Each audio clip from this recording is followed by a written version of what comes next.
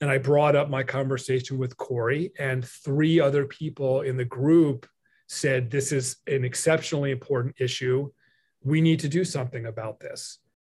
We're going to go out on the field. We're going to score as many goals as we can. We're going to have fun. Oh, Vecchio, well placed. Come on, Jay. Come on, Jay. It has been my pleasure and my honor to represent you all.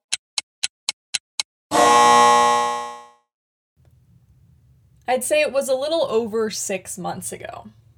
I was doom scrolling, as I frequently do, and I came across this Instagram account, Athlete Transition Study. I was immediately intrigued by the handle. Kind of mysterious. I've seen and looked at lots of athlete transition studies before in my work on this show, usually in the form of JSTOR academic articles or whatever, but I'd never seen a social media page dedicated to a study.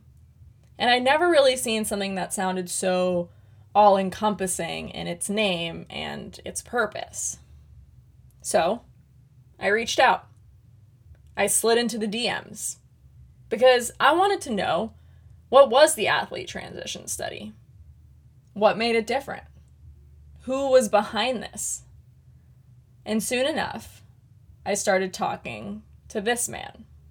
My name is Dr. Daniel Zimmet. I'm a licensed psychologist working in Columbia, Maryland in private practice, and I'm also a CMPC, which is a sports psychologist who works with athletes. And my specializations are in relationship counseling, work a lot with adolescents and young adults, particularly around that developmental stage, and athletes at every age and level, senior athletes, junior athletes, professionals, people just wishing to get more exercise.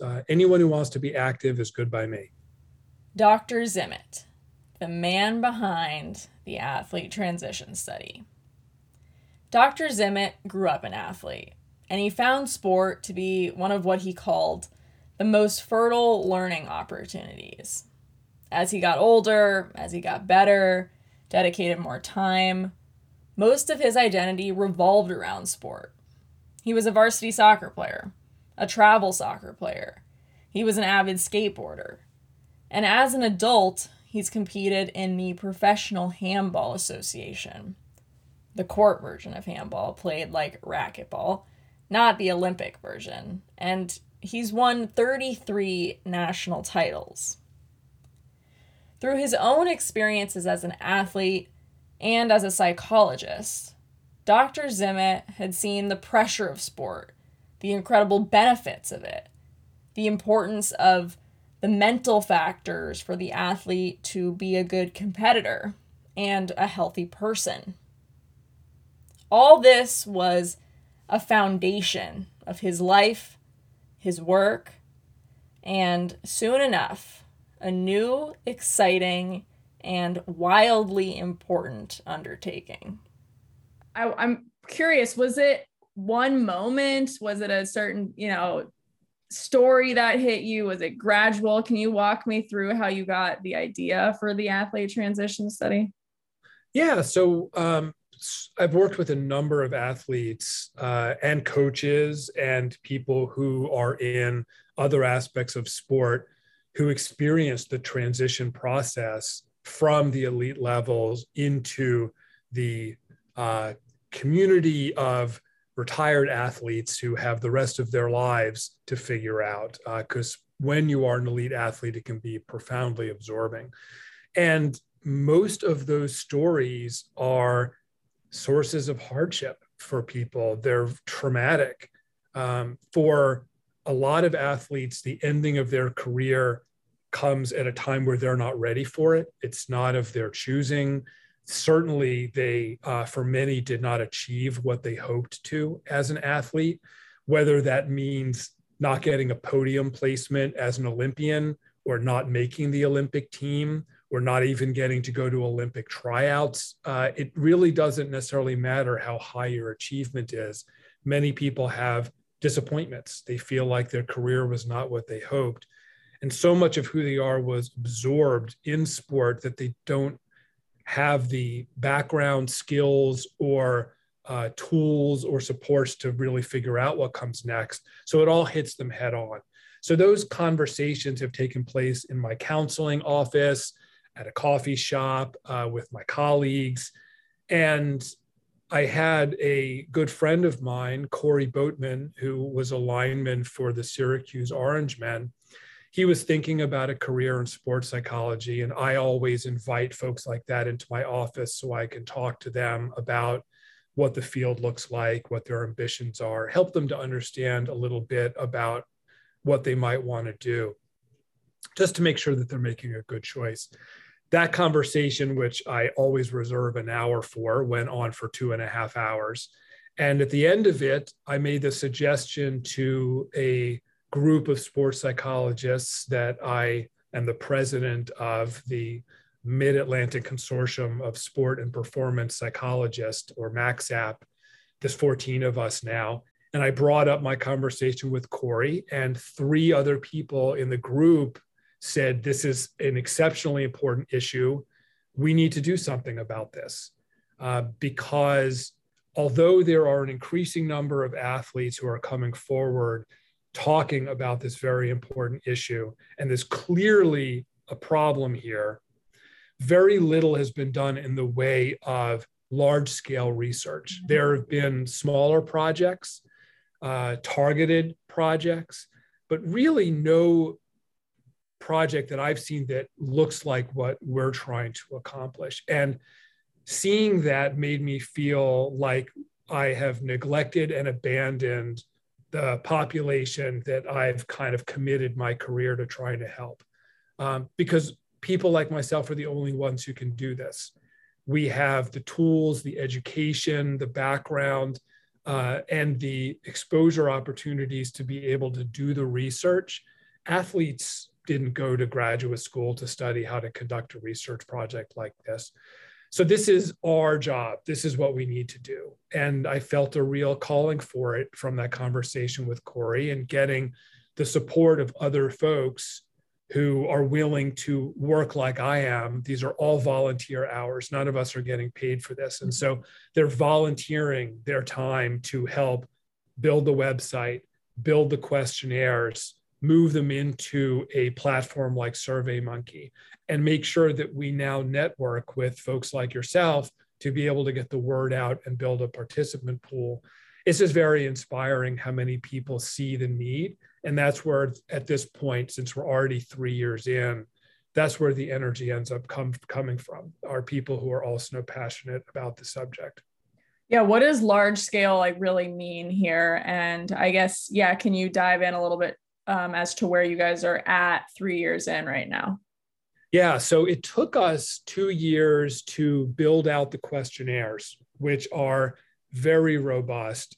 They use modern survey methods, which, I mean, I'm going to just go ahead and date myself. There were no smartphones when I got my doctorate. The internet was infancy. I don't think Match.com existed. So it was a point where everything was paper and pencil, and you just can't do a project like this that way. You'd have to do live interviews.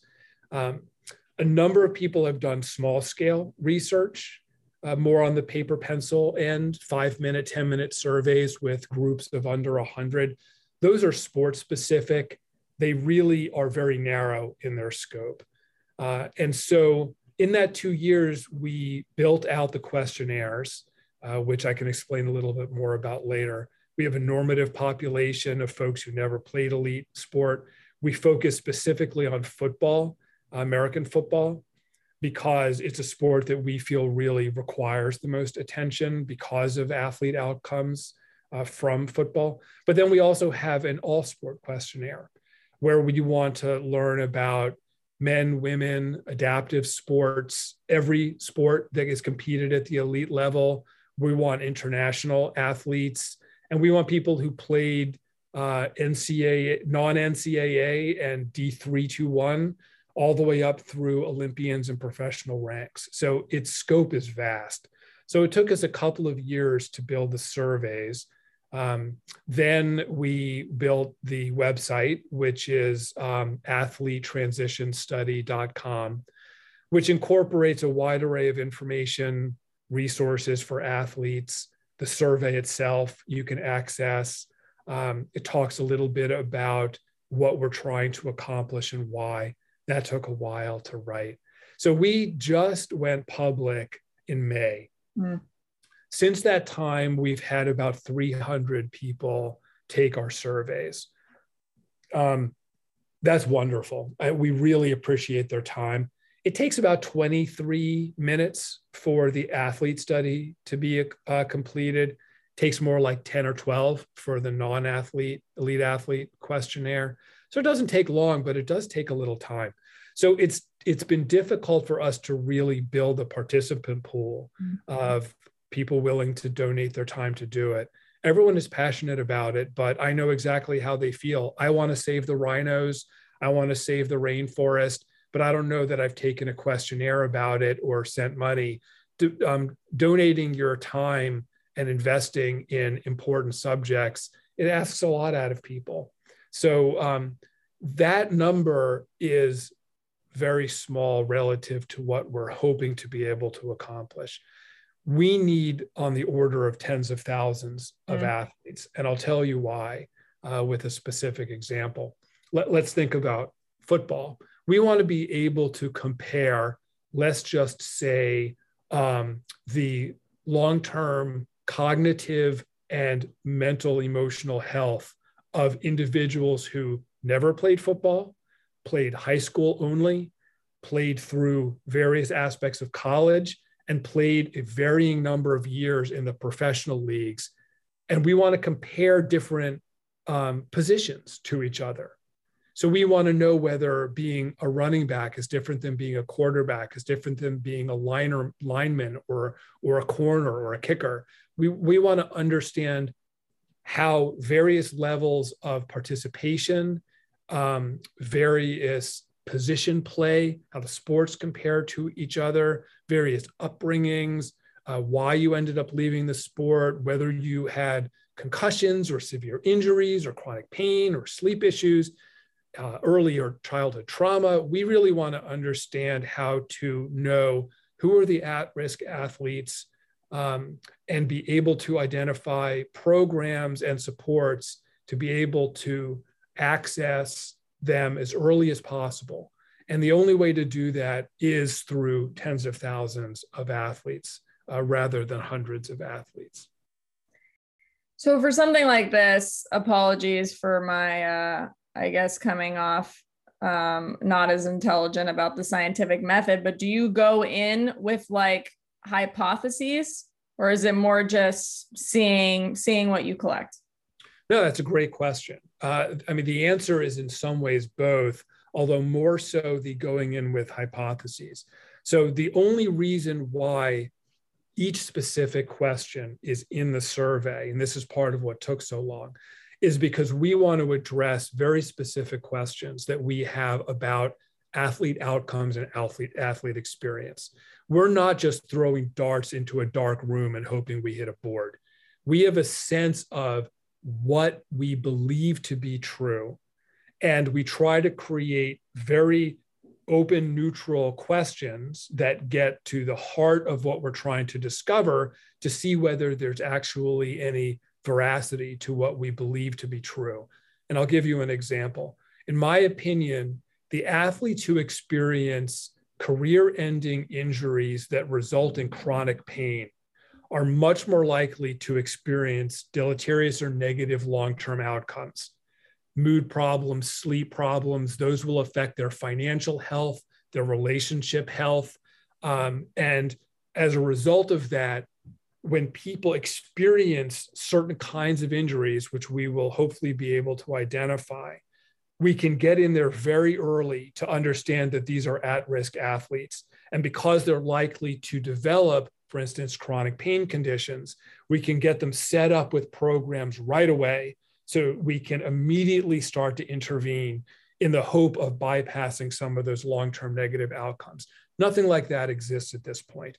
It's all just hit or miss, or just hope for the best, or worse, complete athlete abandonment, where they are off the roster and then out of everybody's line of sight, and they're on their own, largely being, in our opinion, and we're also studying this, supported by their spouses or by their parents, with the encouragement of some friends who stick with them. But for the most part, off the conveyor belt and discarded. And so we want to make sure that we get them the attention that they need. That is one of the hypotheses we're working from. And it's one of, honestly, hundreds of hypotheses that these questionnaires address. I mean, it touches on so many things. I'm thinking about all the subcategories. They're just like splitting off in my head. You have, like you said, position, gender, sport, injuries of varying degrees. Are you also looking at like how long it's been since someone retired? I mean, are you even recruiting like the 65-year-olds, we would love to have some 65-year-olds, 70-year-olds, 80-year-olds. We want, largely because they have a lot to say and they know from their personal experience the sequence of events that they went through in the long term. So even though their memory of their transition process may be long in the past, there's a lot of wisdom there. And the last question we ask is there anything you can tell us about your transition experience and time since elite sport that can help us to understand this population any better? We're really wanting people to share their wisdom, and there's no greater wisdom than the people who've gone through it before. I mean, thinking about all the sorts of questions you hope to be answered through this study, I mean, how do you kind of narrow it to that 23-minute survey? I mean, it must be pretty overwhelming to really home in on the sort of verbiage, and like you said, it could probably be an hour-long survey, but you're trying to make sure that it's something that it's accessible and as many people as possible do take it. Yeah, I mean, it's a great question. I have sort of, I guess, two answers. One is there's a heartbreaking amount of information that hit the chopping block.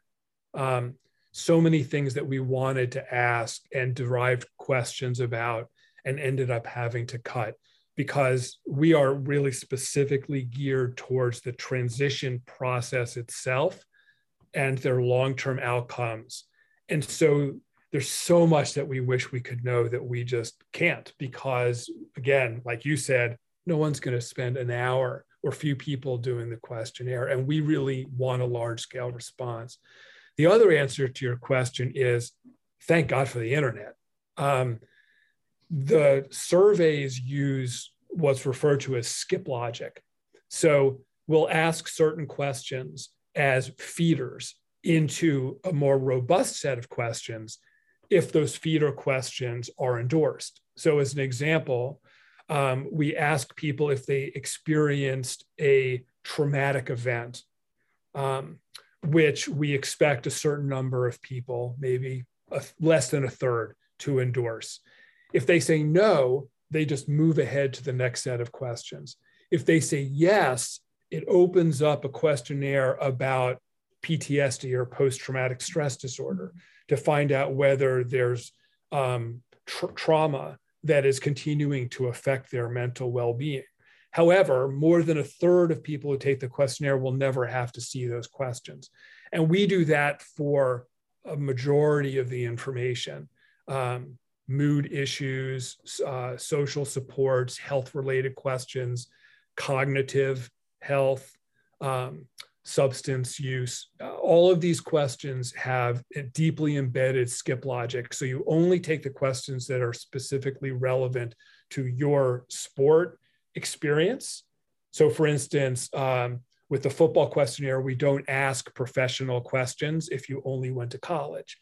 And that helps to keep it limited. But the more issues you experience and the harder your current and transitional process was for you, the more questions you're going to get. And we're hoping that those individuals, because of what they go through, will be more willing to share because they know how important it will be for future athletes to get the type of care that they probably were not able to get early on in their experience post-sport or even while they were competing. Mm-hmm. And when retired athlete, let's say, fills out the survey, are you and your colleagues looking at the answers and compiling stuff right now and maybe coming up with some rudimentary findings? Are you guys really waiting to get to that, thousands benchmark that you mentioned earlier? Yeah, we're not looking too closely yet. We've looked to make sure that the data is actually speaking to what we're trying to ask. Sometimes you ask a question and then afterwards you realize you're actually asking something else, or people are answering it in different ways. So we've looked through the data for that, just for a clarity purpose. Mm-hmm. But at this point, I'll give you a good example of why it's dangerous to do that. We have about 35 soccer players who've taken the survey so far.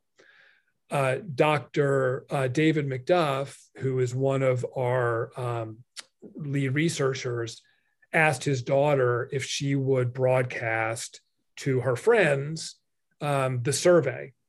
Within the next few days, we got about 20 or 25 soccer players. Mm-hmm. Well, they're all members of her soccer experience. So if we did an analysis, we would get a really robust knowledge set about Dr. McDuff's daughter's soccer experiences, but we would learn probably something that would not be as representative as we want it to be to the rest of the soccer universe. So trying to get a well-stratified representative sample of the wider population requires a certain amount of diversity. And we don't want to prematurely develop notions that end up biasing our open-minded view of the data once we get to that point. What would you say has been the hardest part of this process or the day-to-day so far? Anything that's come up that has been an unexpected challenge? Well, I've never had to market before. When my practice at this point is 20 years old, I get a lot of referrals just through word of mouth and people being aware that I'm in the community. So I haven't done any marketing. We don't have any money. Our objective is to fully, totally, and in no ways be biased by receiving money from any stakeholder in sport. We want to represent the athletes exclusively. So we're donating all of our time and money. So I can't just say anyone who takes the questionnaire this week goes into a raffle for $100 gift certificate. I suppose I could, but I'm not there yet. So the hardest part has been generating participant engagement. Everyone I've spoken to has been so passionate and cares so much, from the athletes to the people who work with athletes. I've been ignored by certain elements of the sporting culture. And that's, I get it. I've been in this business long enough to understand what's going on. But just about everyone I've spoken to is super excited. But translating that into actual participant numbers has been my most current challenge. And that's why opportunities like the one you're giving me to potentially speak to a larger audience, has something to post on Instagram, why that's been so helpful. It's only through networking with folks like yourself that I can reach our constituency. Lots of people want athletes' time and past athletes' time, and everyone's busy and strapped. So I get it, but I'd say that's the most recent challenge. Not the only one, but the one that I've been tackling most recently. It's pretty amazing seeing the power of the Instagram retired athlete community. It's pretty, strong numbers there. Yeah, I'm looking for the Kim Kardashian of the sport community. So if you're out there and are willing to reach out to me and share my passion for this subject, I would love to bend your ear for an hour about you helping us find our participant pool. I want to go back to that thing you mentioned about the sort of excitement from people about the study. And I wonder if there's a selection bias that maybe comes with that. You know, I find with my podcasts, sometimes I'll get an idea about, I want to tell the story of a retired athlete whose transition wasn't that hard, who, you know, just for that diversity, who maybe, I don't know, it was a relief. They didn't care. I don't know. They didn't care as much. And it's hard to find those people, understandably, because maybe they're not showing up on the retired athlete hashtag on Instagram. And so I just wonder if you found that, because maybe the most excited people have a certain feeling about their own retirement experience, that those are all the ones that are being drawn to the survey. You raise an extremely good point. Hopefully we'll be able to, with a non-judgmental lens, be able to make some observations, but having a representative sample in any research project is a challenge.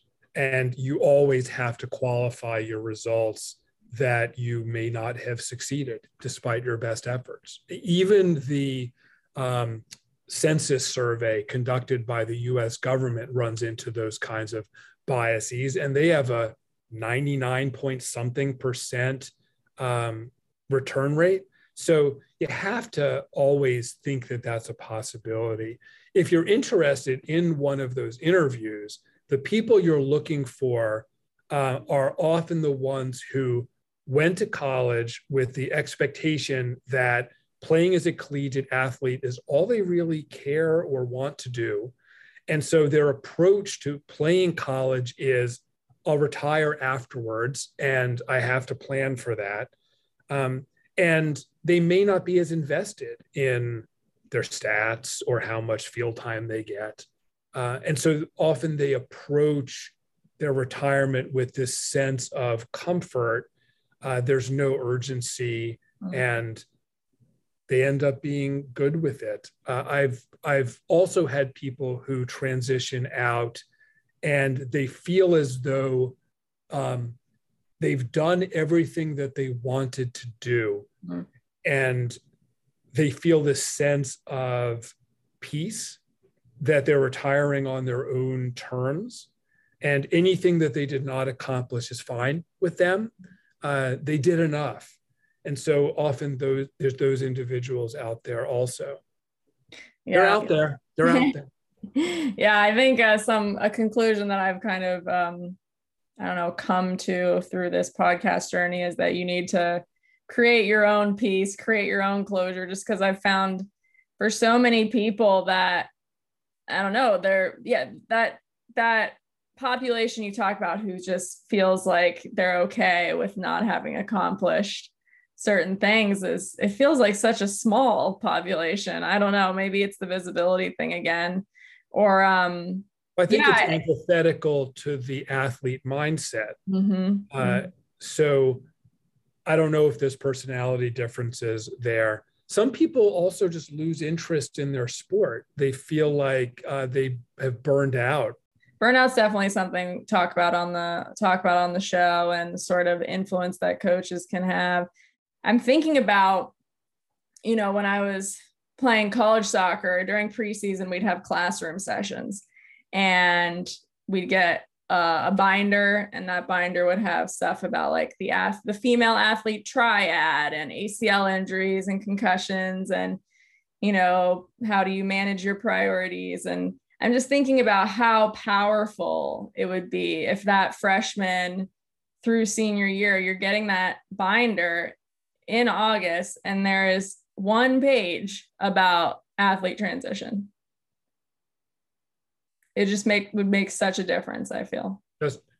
You're asking for one page, Hannah, one page. Too much. I think that for this is just purely my speculation. I believe that there is a pull from, how do I say this properly?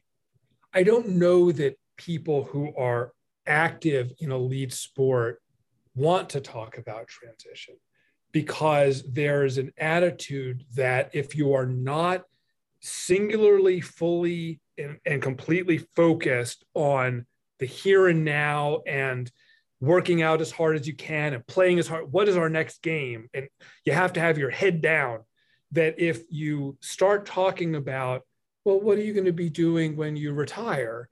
That this pulls the athlete in some way out of their investment.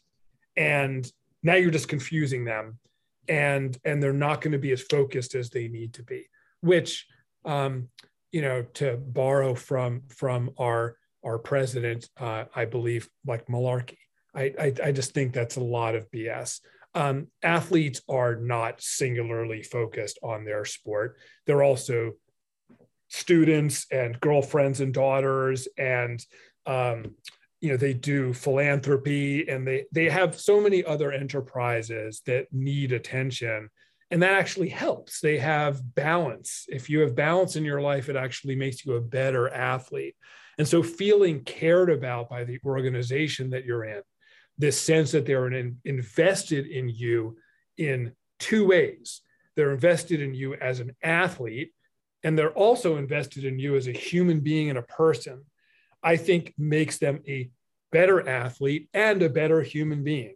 And I feel like there's this perception that doing one comes at the sacrifice of the other, which I don't believe to be true, but I have found that to be some of the thinking in organizations. We need our athletes focused on one thing, and that is their performance. And if we can just lock them in a room with nothing but soccer, football, hockey, fencing, fill in the gap, then they're going to be the best athlete possible.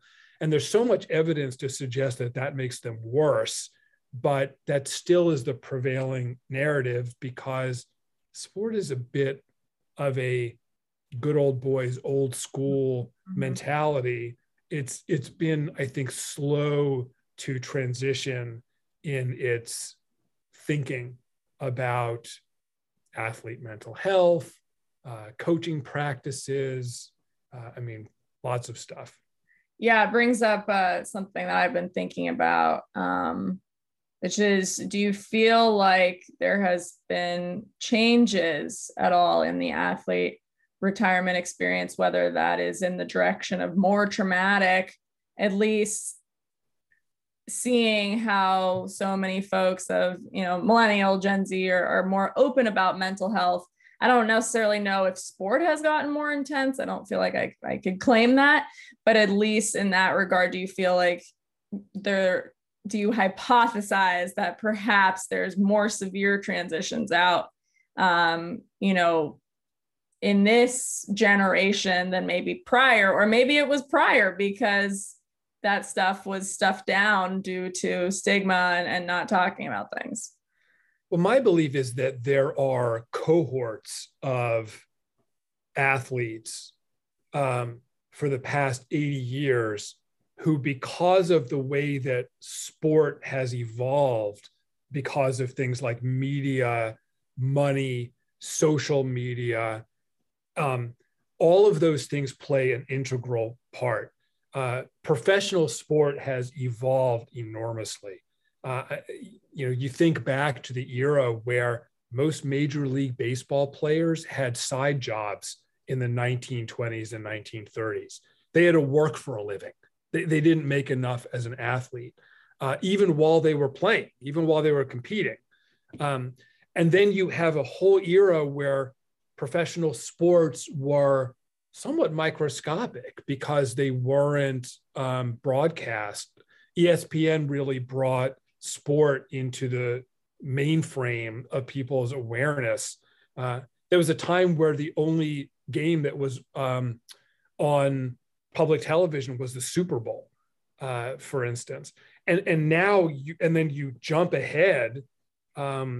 Every game is broadcast, and now with social media, I think you're going to you have these cohorts that are differentially impacted, both as an athlete and in their transition process, because of these changing circumstances.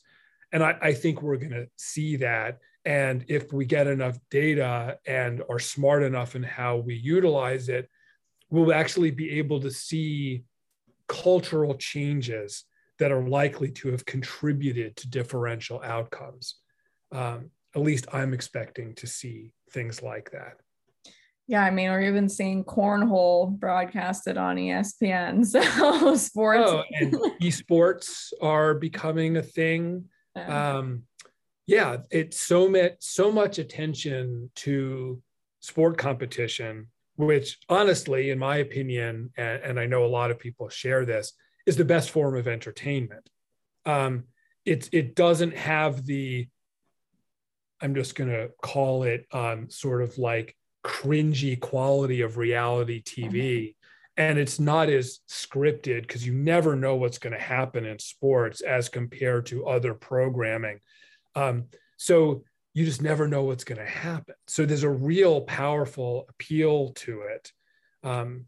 People love it. Fandom is enormous. This is a big money industry. And what I'm hoping the big picture outcome of this project is moving some of that resource into athletes who are active in their sports, understanding and prioritizing what is going to happen to them and how to best go through the transition and be prepared for it, and creating services and programs for athletes post-retirement after their transition that continues to support them, particularly the ones who experience chronic issues related to their time in sport, and maybe even utilizing these athletes who are a tremendous resource pool, most of whom are incredibly successful once they get through the transition process, which is profoundly difficult for many. But once they get through, they have incredible tools to utilize for success.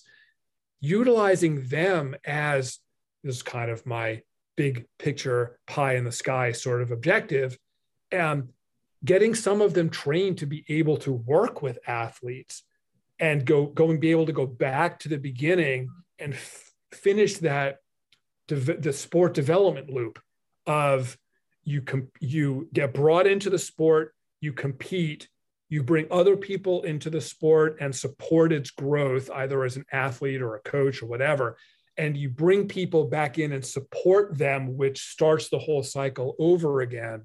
It would be great to be able to give them the opportunity to share their knowledge, their growth, their wisdom with the incoming generation. Some schools do that, but there isn't nearly the platform, and it's not systematic. It's just scattershot. Yeah, it's a really beautiful kind of image to think about. And I wonder if, if it's the individualism maybe of our society in some way, but it's, the kind of is that you, as you used the phrase earlier, pushed off the conveyor belt and oftentimes abandoned, friend Y emotionally. I always bring up the sort of example of, your coach used to text you that, come down to the office, I want to talk about the next game, and those texts stop. But yeah, the sort of circle that you're talking about is really, I don't know, I take a lot of encouragement and excitement thinking about that.